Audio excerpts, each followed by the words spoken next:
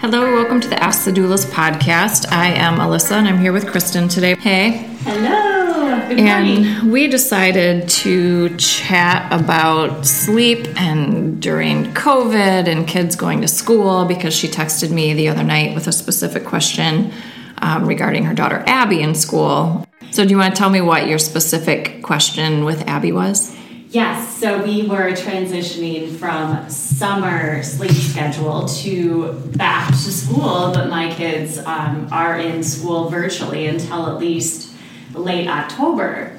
So they don't get up as early to go to the bus, and Abby was trying to negotiate a later bedtime based on what some of her friends were doing with virtual school. So since, of course, you're the sleep expert. And Abby's how old? Abby is in 4th grade, so she will be 10 in late January. And of course, she thinks she's nearly an adult, so why not stay up late, right? She's so mature compared to her brother, who's right. in 2nd grade. And she wants to stay up later than Seth, of course, but I actually have always had them on the same sleep schedule for school, so... Yeah, I mean, the difference between 7 and 10 years old for sleep is not any different. They still need, generally 11 hours that night. Yes. Some kids need less, some kids will need more. And you'll know it. If your kid needs 12 hours of sleep at night and they're only getting 10, they'll be exhausted during the day. But if you're trying to force 12 or 13 hours of sleep on your kid who only needs 10 or 11, right. They will ultimately just stay awake in their room for 2 extra hours. Yeah. The biggest takeaway for sleep, adults or children, is to have a schedule. Our bodies work on a natural circadian rhythm that flows with when the sun rises and the sun sets, and then eating at certain times of the day, and then having social activities throughout the day. Right. And your body just sets its own rhythm. And if you try to get up at 7 o'clock some mornings and then try to sleep in until 9 o'clock other mornings, and then some nights you go to bed at 10 and some nights you go to bed at 1 o'clock in the morning, right. Your body, it just kind of wreaks havoc on this rhythm that your body wants and needs, right. And you're not letting it happen. So then we find that you'll have days where you're tired and you need to take a nap. And naps can be great, but if you find you have to take naps every single day, it can actually lead to worse sleep at night, which then you say, oh, now I have insomnia and I can't get to bed at night. Right. But it's really important with kids that they have a general wake-up time, like within a half an hour. So if you kind of work back from, like my daughter is in-person school 5 days a week. Mm-hmm. So she needs to leave at 8. And even though it only takes her a few minutes to get dressed and eat and brush her teeth, she's very slow about it because she's 7 and gets really distracted. Yeah. So I set her little alarm clock to go off at 7. Yes. And so we have a full hour to do these 3 tasks that really would only take 15 minutes. Snuggles, play with your dog. Yeah, she wants time to talk to me about things, and then, probably play for a couple minutes and watch a show in the morning if she has time for a few minutes. So there's all these things I need to fit into an hour. Yes. And then on the weekends, she still wakes up at 7. Yeah. Even if I turn her alarm off, her rhythm, granted, I'm a sleep consultant, so she's been a great sleeper since forever. So her rhythm is set. Like, she is just up. Not to say that there haven't been times where she, we go on vacation or away for the weekend and she stays up a little bit late. She'll sleep in a little bit late. Sure. But that doesn't work so well with babies as we get older, that our bodies can handle a little adjustment here and there. Yeah. But, your kids, if they are going back to school in October, hopefully, fingers crossed, assuming everything's safe, you can't just say, okay, you have school on Monday, let's start a good routine on Saturday. You would need to think about it at least a week ahead of time and start setting their schedules. Mm-hmm. So kind of work backwards from, okay, are they taking the bus? If so, what time do we need to be out the door? How long does it take to do this? What time do they need to be up? And then you would base their bedtime on whenever they need to wake up. Okay. And assume they need 11 hours at their age. Now, what about the parents who have the hybrid model for school? So my kids are home 5 days, Finn is in school 5 days, but what about the kids that are in school 2 days and then home 2 days? Same. They need to be waking up within a half an hour of that. So let's say they have to leave for school at 8 o'clock in the morning when on days they go. Yeah. And then they don't have to log into their computer until 9 or 10 o'clock on the days off. Or maybe it doesn't matter at all, depending on how their classes are scheduled or how it's set up. They still need to be waking up.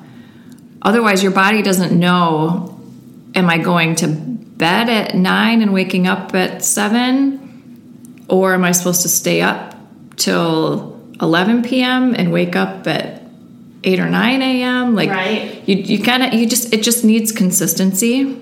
And the later you try to push it, usually the harder it is. Now, there are some kids who are just like a night owl is a real thing. Yeah. There are some kids who they function better going to bed later and waking up later. Mm-hmm. Unfortunately, the school wake times aren't conducive to those children. And teenagers are completely different animals in and of themselves because of all these hormonal changes. They actually need to stay up later and wake later. And it's the hardest on them. Yes. And they start earlier. And there's all sorts of studies done about it, documentaries, but they're suffering the worst. It's the hardest on them because they literally need that sleep later, and they're being forced to get up earlier, to be to school early, to some sports practices are before school. Yes, swimming. So it's really, really hard on them. And then we have parents saying, you need to go to bed, or you're being lazy, or you're sleeping in too late. Their bodies actually physically need it. Like biologically, their brains need to sleep a little bit later. Yeah. So that gets tricky too. Now, with sleep, obviously, you give a lot of advice to parents with toddlers about limiting screen time and things before bed. What is, I'm so curious about the effect of like my kids being on tablets all day and how to transition out. And I'm trying to give them breaks during the day and like go outside, get away from the screen, but whether they're on a Zoom or they're doing homework on the computer, it's so much computer time. And my kids are like Montessori hands-on. We use these tools in the classroom, and now they're on little tablets doing... don't guilt yourself. There's nothing you can do about that right now. It's their only way to learn. But you can buy blue blockers, get them some glasses to wear, and then giving breaks is good. But then for the last hour before bed, no screen time. Don't let them have TV, any. No tablet. Nope. Yeah. Because they're getting so much of it all day. Let's let their brain just kind of like rest and relax. That even though that's the time of day when kids want to relax and watch a show. I have the luxury of doing that with my daughter because she's in school all day. So when we come home and we play and then eat dinner and then do bath, and then it's like we chill out for a half an hour in front of the TV, and then she just kind of like, that's her decompression time. But you have to figure out the opposite. So what can your kids do at night? Reading is great. Writing in a journal, like at Abby's age, she might be into like, that'd be a great journal writing time, is like right before bed.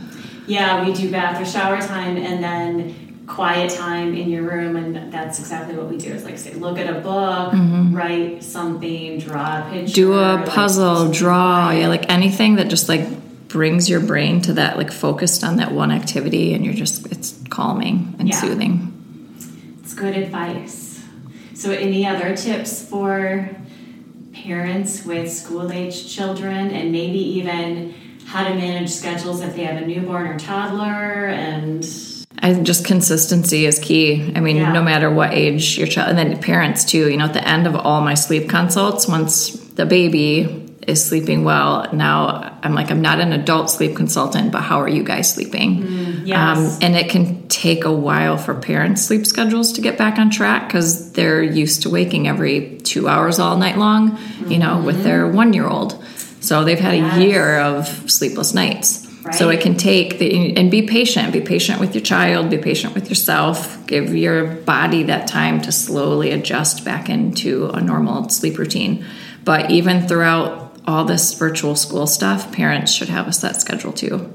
Yeah, and then we've got daylight savings coming up. I just worked with a client in Arizona, and so every sleep plan has a daylight savings section. Yeah. And they're like, well, we don't have to deal with it. I'm like, oh gosh, you're so lucky. Why don't all 50 states just eliminate this? Because it's just awful. It's awful on everybody. Yeah.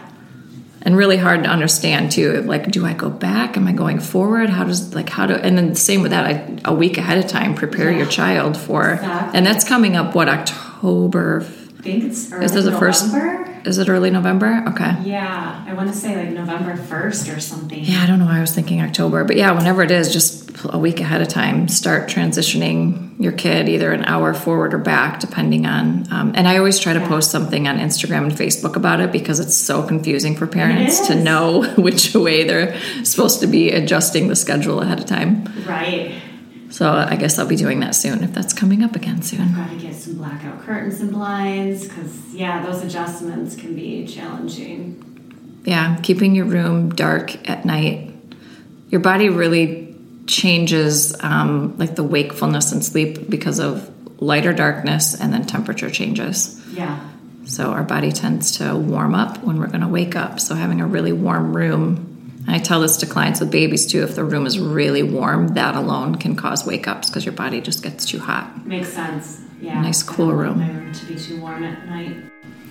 Well, thank you. Very helpful. So you've been listening to Ask the Doulas with Gold Coast Doulas. You can find us on our website at goldcoastdoulas.com, on SoundCloud and iTunes. These moments are golden.